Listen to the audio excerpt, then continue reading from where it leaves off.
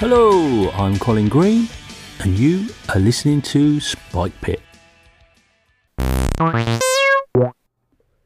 Now, I count myself as very fortunate to find myself in a community of like-minded folks, awesome gamers, DMs, GMs, whatever you want to call them, contributors to the show, listeners, all that good stuff.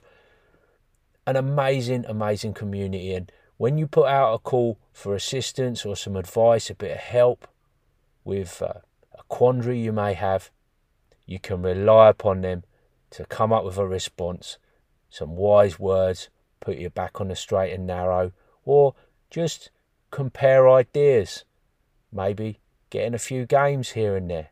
But it really is an amazing community, and in this episode we hear from some of those folks. We've got new voices, old friends, awesome contributions. I'm going to get out of the way, let the people speak out. Absolutely love it. It seems most appropriate at this season of Goodwill to have such what I find to be a really feel-good episode. So I'll share that with you right now. Hey Colin, Riley calling. Enjoyed your latest episode, and I thought I'd call in with some of my thoughts on your trouble running a superhero game or supers game. Totally agree. If you're not immersed in the genre, it's super hard to run a game in that genre. Like, how strong are the characters meant to be? What are the expectations for what they should be able to do? What are the typical challenges and tropes that you should be throwing at the players? I think that goes for GM and players as well. When the players know that the fiction, they can really immerse themselves and act like characters should. But I agree, it's super hard to run a game like that. And I kind of wish more games had stuff in their rules to help players who are unfamiliar, or game masters who are unfamiliar with the genre. Um, Things like starting adventures. You run B1 and you learn a whole bunch about what a typical dungeon should have, and you run the solo adventure from BECMI, the basic from BECMI, and you learn the rules and the things that you should do, checking for traps, listening at doors, all that kind of stuff. On killing and violence in fantasy games, yeah, I mean, I think it's easier to ignore. It's a really hard subject, and I think people are pretty happy, and they should be happy to just think, well, it's a game, it's fine. People don't actually think it's the right thing to do, but we're having fun around the table in a fictional game. Although I think some systems or styles of play can certainly help that. When combat is super easy, you're expected to win, then you don't have to think about it. But when it's a lethal choice and there's real risks involved, players might start to think a little bit differently and not just go in there guns blazing and not care. And then they can start to interact with these dangerous factions in other ways and go about that. Your last point on convincing someone to play a game that they're resistant to, I mean, it's challenging. I think you're on the right track with some of your ideas. 3d6 down the line, or even rolling for hit points, is not the be all and end all of old school play. Let them roll 4d6 down the line, drop one, rearrange if they want. You could give them a good stat array, max health. I think all those things are fine. I think an interesting approach would be just to sit down and say, tell me about the character that you want to play. Who are they? What can they do? And go through and build a character. Maybe you have to homebrew a little bit of stuff to get that to happen, or whatnot. But I think overcoming the barriers and getting them down to play, then they can see how fun it is, or potentially it's not for them and it's not fun, and you can go, okay, well, it's not for you. But breaking down the barriers to get someone at the table is never going to be a bad thing, even if it's breaking the maxims of OSR play or whatever. Uh, I'm sure no one's going to break down your door if you don't roll 3d6. Anyway, look forward to hearing the next episode. Keep it up. Bye. I don't know, Riley, man. You seem very confident that the OSR won't come and break my door down. I mean, are you sure? This is the OSR. Are they not known for breaking down doors? Especially in dungeons, they love a bit of door breaking down. But of course I jest. I agree entirely, and I don't think I really talked much about the relevance of system when you're talking about violence in RPGs. And you make a good point there. If you have got a bit more of a squishy character, or you're in a more grim and gritty, tough type of RPG where combat has dire consequences, you probably do think about it a bit more, and it makes sense.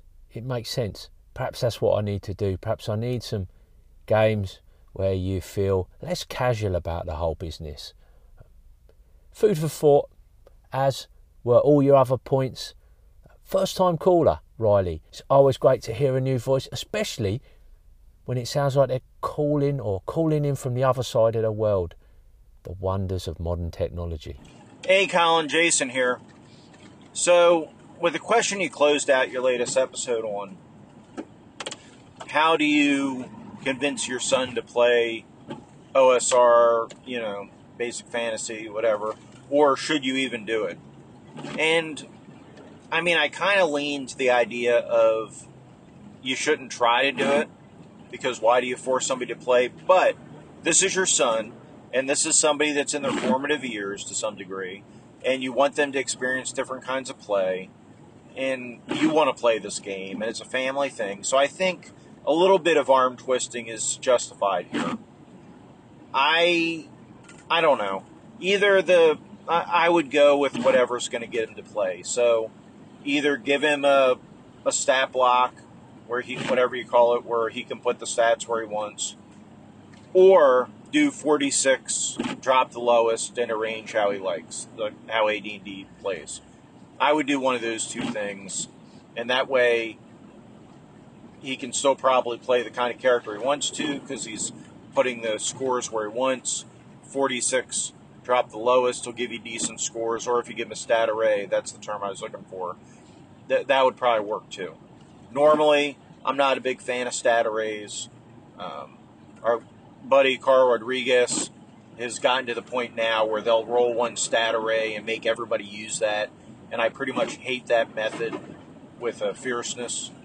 That came about because we were rolling up characters for a game and somebody wasn't happy with the scores they rolled and threw a fit, and so the GM decided, I think it was Arlen Walker at the time, decided, well, we're all going to use this stat array and that'll make everybody happy. And it did, except for me, because I was happy. I've even offered to play the character with bad stats because, so I don't know why that why that got under my skin so bad. But yeah, I'm not a huge fan of stat arrays. But I don't mind playing characters with bad stats. I have a feeling your 15-year-old probably wouldn't be happy playing a character with no bonuses, right? We're all, 0 attribute modifiers or minus attribute modifiers.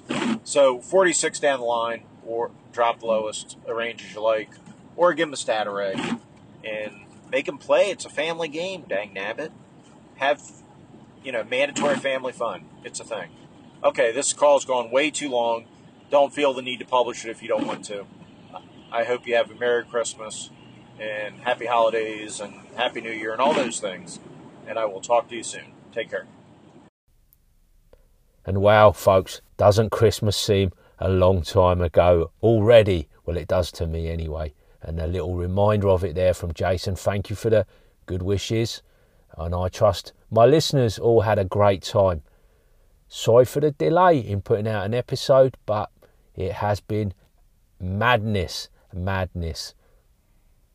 And mandatory family fun, that kind of reminds me of Christmas. There's a lot of mandatory family fun going on in our house round about Christmas time, and secretly I think people quite enjoy it. I too, I'm not a massive fan of the stat arrays, and I think that random character generation is quite a lot of fun, but as Jason rightly points out, it's not my 15-year-old's bag at all. Thanks for the call, Jason. Always good to hear from you, mate. Hello, Colin. This is Michael, first-time caller. Just started listening to your podcast, and I'm enjoying it. Bummer on your son. He sounds like a teen. But I think it would be good to meet him halfway, like you're saying with the stat array. Allow him to cater his character how he wants, to get him to the table. Then maybe when he plays and it's enjoyable, then he might give the more traditional way a try after that. Who knows? That'd be good. I mean, I don't have that same level of like tradition, and it needs to be played this way. So I would be fine allowing him to do something like that. And I suppose one suggestion for making that work is just rolling 3d6 down the line several times and then averaging them out to see what kind of numbers you get. Or just look at some of those pre-gens that came with OSE and see what stats get used. Either just pull the stats from one particular character or average some of them out and then hand him those values and say plug them in where you want and then pick your class and go from there. I think that could work, and I hope it does work. I hope you are able to play with your family. I really do enjoy playing with my girls. They are younger, and I started them out the way I wanted to play. Mwahaha. So now there is no complaint about what we're playing. But maybe that would change down the road when my tastes change and they want to play the old game, or maybe they want to play something else and I'm stuck in the mud. Who knows? But I hope it works out for you, and I hope you have a great Christmas time and a great game with your family. So take care. What a lovely call-in from Merc, and much appreciated. There is a lot to unpack though. Where do we start? Well, the young fella, he is definitely a teenager, and regular listeners from way back will know him. He crops up in the actual plays, and I've had him on the show a few times. Sonny's been around gaming for a good while. I did, like Merc mentioned, I did feel that I'd brought him up on a range of different games, and initially when you start with youngsters, they don't always have that spirit of they don't always have good sportsmanship, shall we say, and he used to get upset when he was younger. He'd get quite emotional. He was invested in games, and if things went badly for him, he tended to get a little bit upset. If you get your kids in early enough, you can work with this, and you know, as they get older and used to this, it all settles down. So in that regard, it has worked out, and I definitely do, as Merc was saying, recommend starting your kids early, getting them into all sorts of different games so they can, you know, get to know what they like and learn a bit of sportsmanship and understand that you can't win everything and all that good stuff. Just a good reason for getting your kids into gaming. Now, Merc touched also on this idea that tastes change, and in fact his tastes have changed. He's gone from playing 5e and being quite a devotee of it to starting to see like limitations as far as he's concerned in the game system. And part of the resistance with my idea to running this old school game is that he's played some basic fantasy, and he's played old school games before, and it's that memory of them that is coloured his opinion this time. For me, it's nostalgia. For him, he kind of views them a little bit as old, kind of broken or bad games, or not so much games. It's really, the problem is around character generation, as I mentioned, and we've got some suggestions there. We could roll up a bunch of rolls and take an average, use the pre-gens, or a combination of the two to perhaps come up with this stat array. I had a conversation with him earlier today and passed on some of Merc's suggestions, and we've come to an agreement that actually whilst he doesn't really like pre-gens, a stat array would be a fine solution. So this does mean all I need to do now is decide upon that array, give him the flexibility and meet him halfway, as Mert was saying, and he's quite willing to play. So I'll come up with a stat array. I've got my daughter on board, I've got him playing, and we're going to bust out the old Western Lands campaign that he's played in before. And I've just got a load of that nice basic fantasy, good vanilla content that I can play, and we'll have good fun at Christmas with that.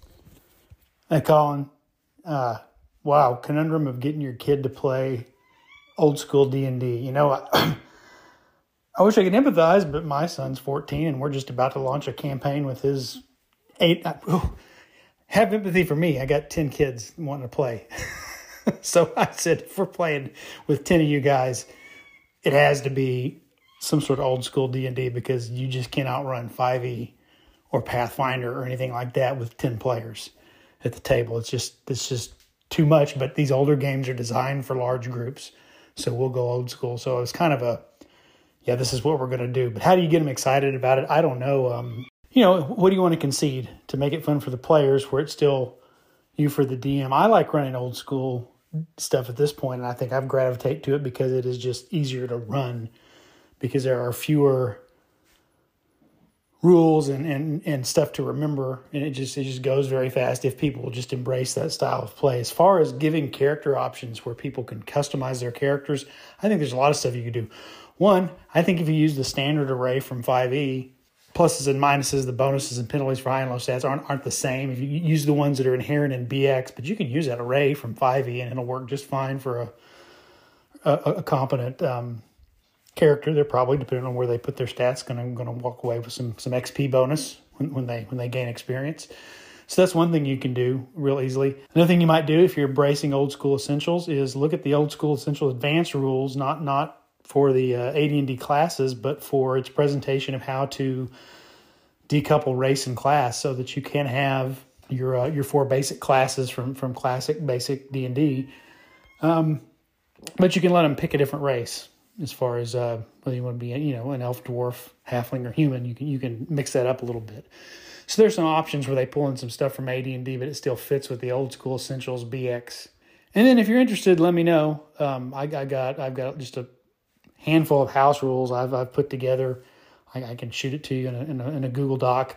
That's just stuff that you can kind of plug in for BX. It kind of gives kind of cool little tidbits from other games, not just like 5e stuff, but other old school games like Dungeon Crawl Classics and stuff like that. So be happy to share that. And then the other thing you might want to look at, beginning and depending on how much you want to retool things, is what I'm actually doing with this group that I've got. I'm using Knave. I know we got a second edition of Knave on the horizon, but I'm just using the old Knave, the original, and that's how they're building their characters in their inventory. And I'm just laying that over old school essentials in terms of we're playing old school essentials, except the characters, the combats and saving throws work like they do in Knave. So happy to chat more with you about that. And of course, it's all theory crafted at this point. I'm going to get it to the table. I played one little short session with my son and one of his friends doing it a few weeks ago, but we'll see how it actually plays out at the table as we get this new campaign launched. But yeah, I don't know. You can always pull in a little bit of modern sensibility, and you still get that old school, fast, rules light. Hey, this is a game about managing your resources and your inventory, not which superpower can I activate on my turn this time. So, let me know if you want any of that stuff, but those are some of my thoughts, and good luck getting them engaged. You're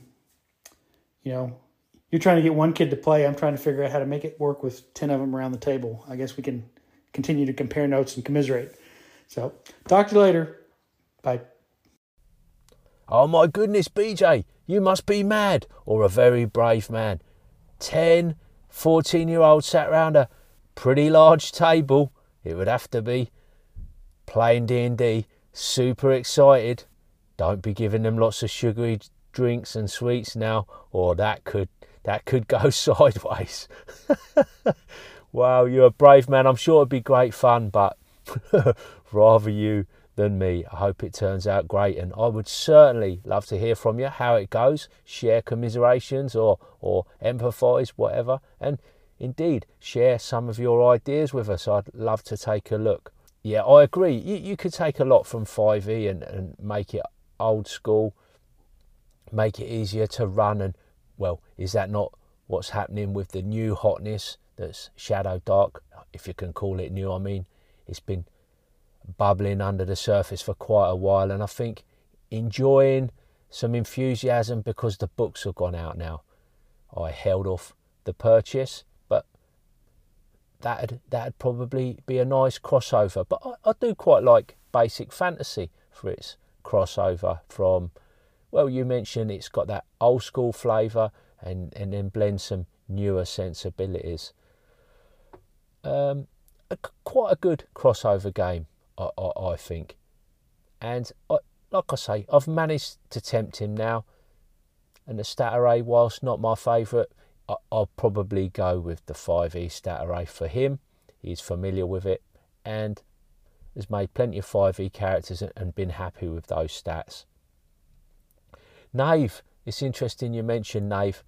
I've been looking at that again for character gen myself, and been putting together a journal with loads of random tables, and those Knave tables, along with the Maze Rats tables, made an appearance. And I've got another caller talking about the D66 tables. We heard from him earlier on.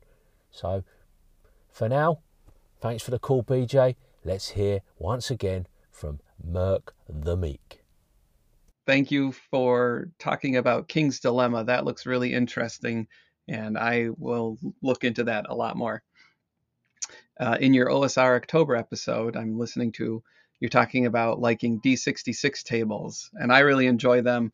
One of the main reasons is because you get two numbers that you can work with. So you can look at, like, if you roll a 2 and a 6, you could go to the 2 column and 6th row, or you could go to the 6th column and 2 row. So you got two numbers to work with, and you could choose those two results based on what the situation is. You have a little bit more options there instead of rolling, not liking the result, and then needing to re-roll. At least you got two choices off the bat. So I like that aspect of it. Take care. My love and fondness for Maze Rats is probably a bit of a standing joke amongst regulars. There's, out of over 500 episodes now, I think it's a rare episode where I don't mention Maze Rats at least once. And it's quite right, of course. You can obviously flip those two numbers about and take your, say you roll a 26, take your 26 or take your 62.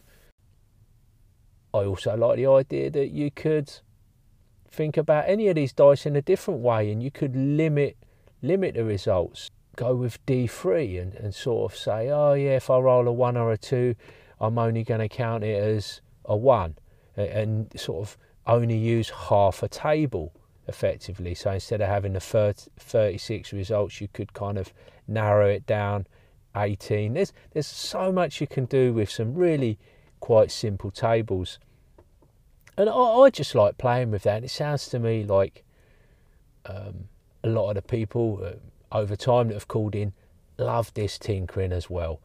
It's a bit of a trope, I think, in the OSR that you have your heartbreaker, or you get a rule set and you're constantly looking for rule sets and you're constantly tinkering with them.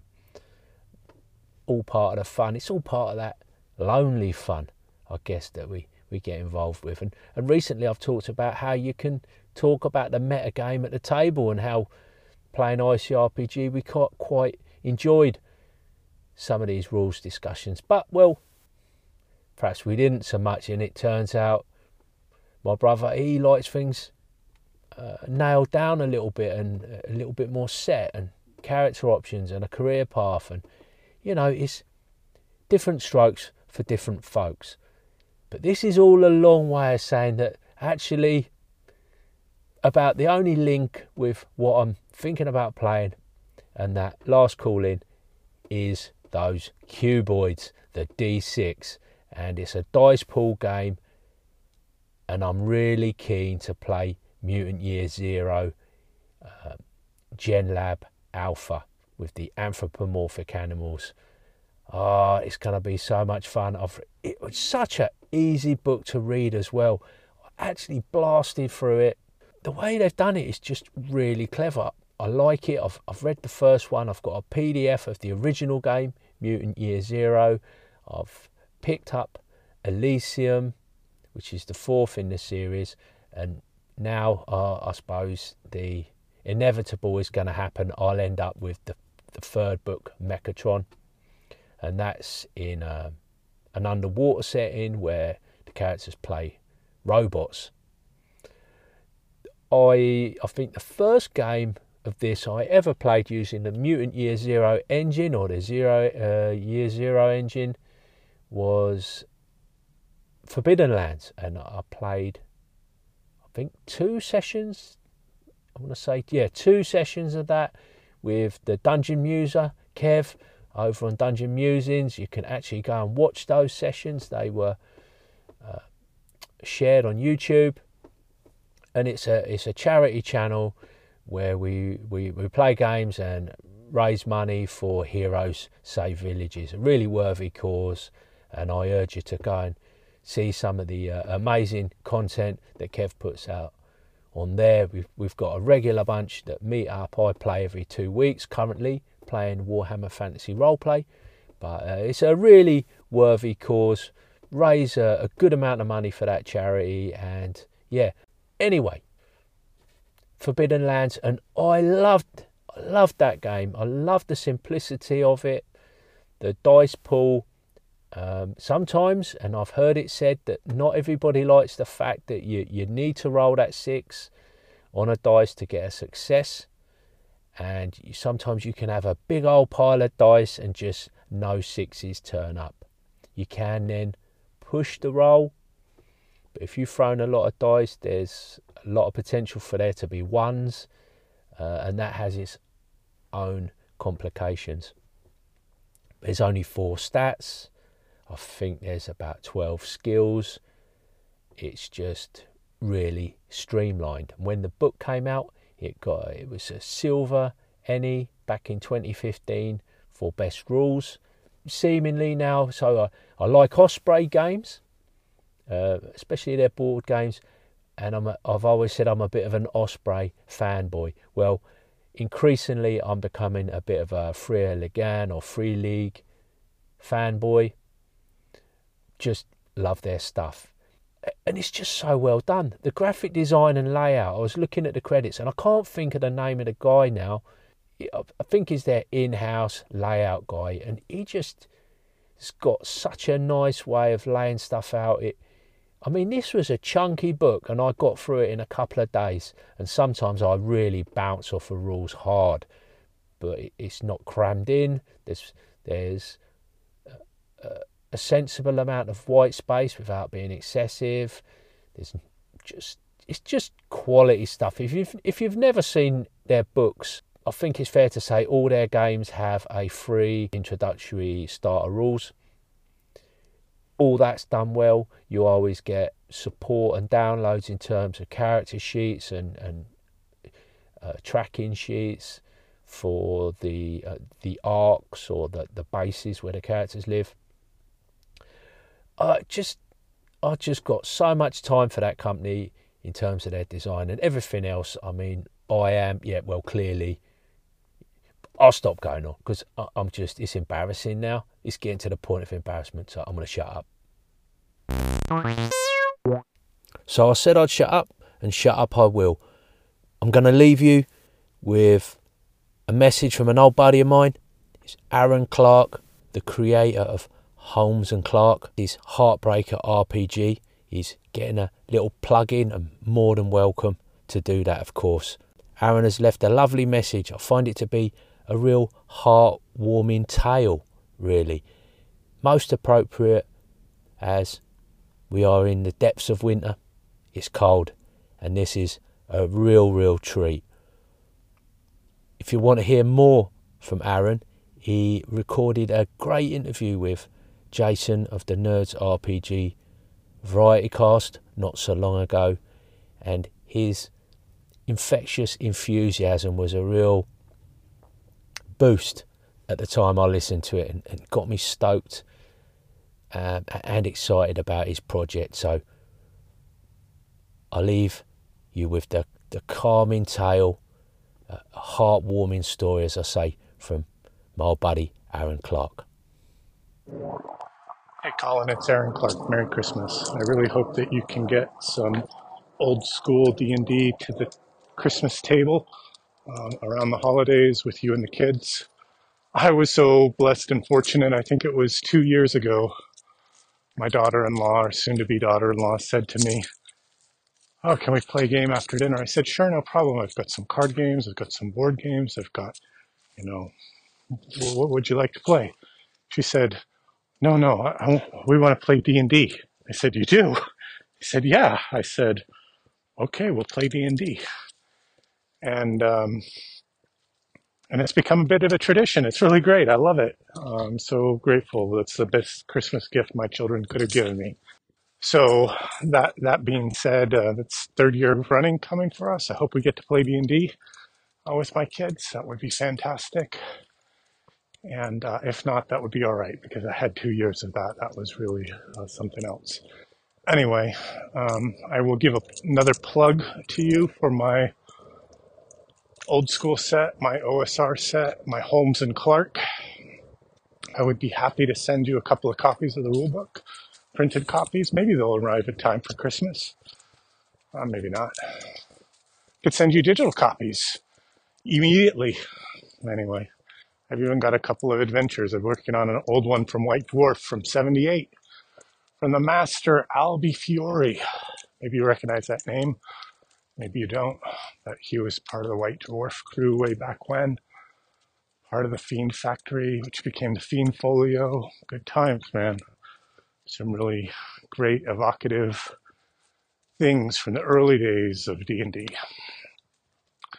Yeah, so I'll plug on that Holmes and Clark a little bit. It's based on Holmes. It's 3d6 in order, but there is stat adjustment where you can buy up your strength if you're a fighter, or buy up your intelligence if you're a wizard. So in D&D, I don't think stats are really everything. I think it's more about the character and the vision that the player has for the character, and that shared vision around the table about that character. I think that's where the real enjoyment is. And I think you were leaning on that a little bit in your last episode. The fiction that gets created out of the party and the telling of the adventure. That's good times. AD&D 1E has like those 5 or 6 character generation methods. I can share those with you. One of them is 46 in order. That's all right. Another one of them is roll 3d6 for each trait 6 times and take the highest one. Man, that's pretty cool. Another one is roll 3d6 down the line 12 times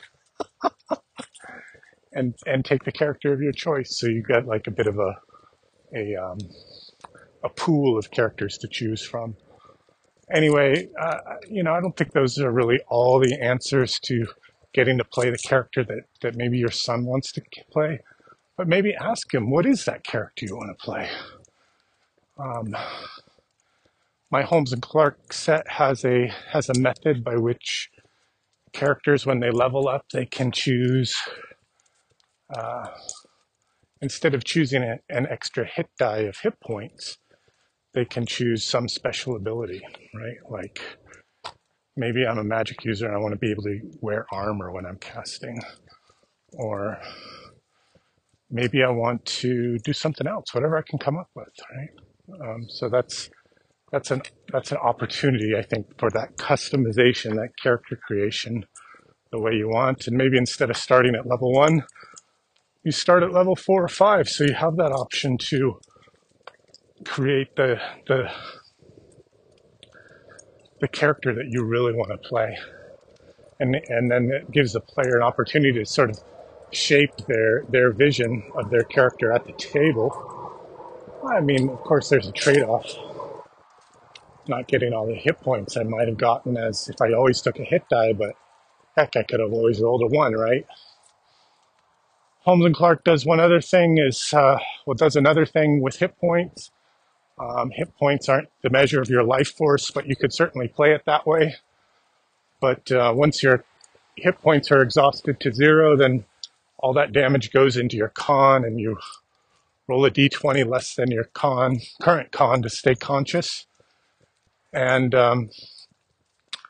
that con damage is like those permanent wounds, those broken bones, that cut belly, the blinded eye, those kinds of things. And playing with and working at the table when con damage is applied, both the DM and the players are encouraged to sort of talk about what that wound looks like and what it means for the character and what's the lingering effects going to be. Are they going to be, is it one point of con damage? They just got a thumb poked in their eye, or was it 8 points of con damage and they took an arrow in the eye?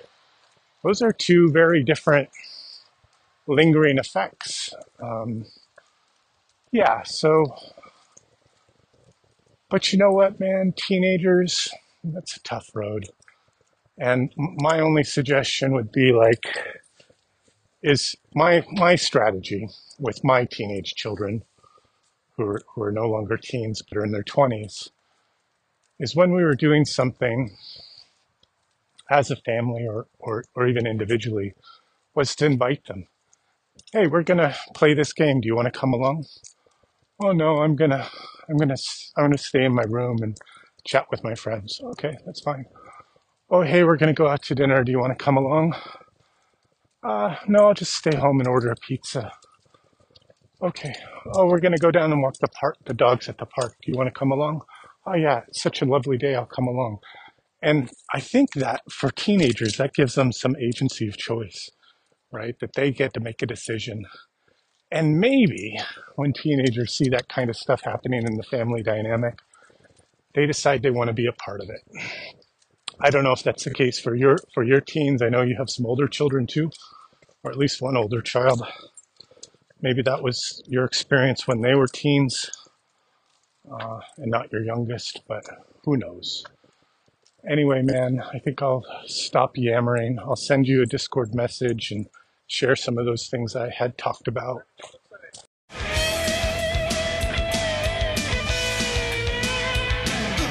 And that, as they say, is a wrap.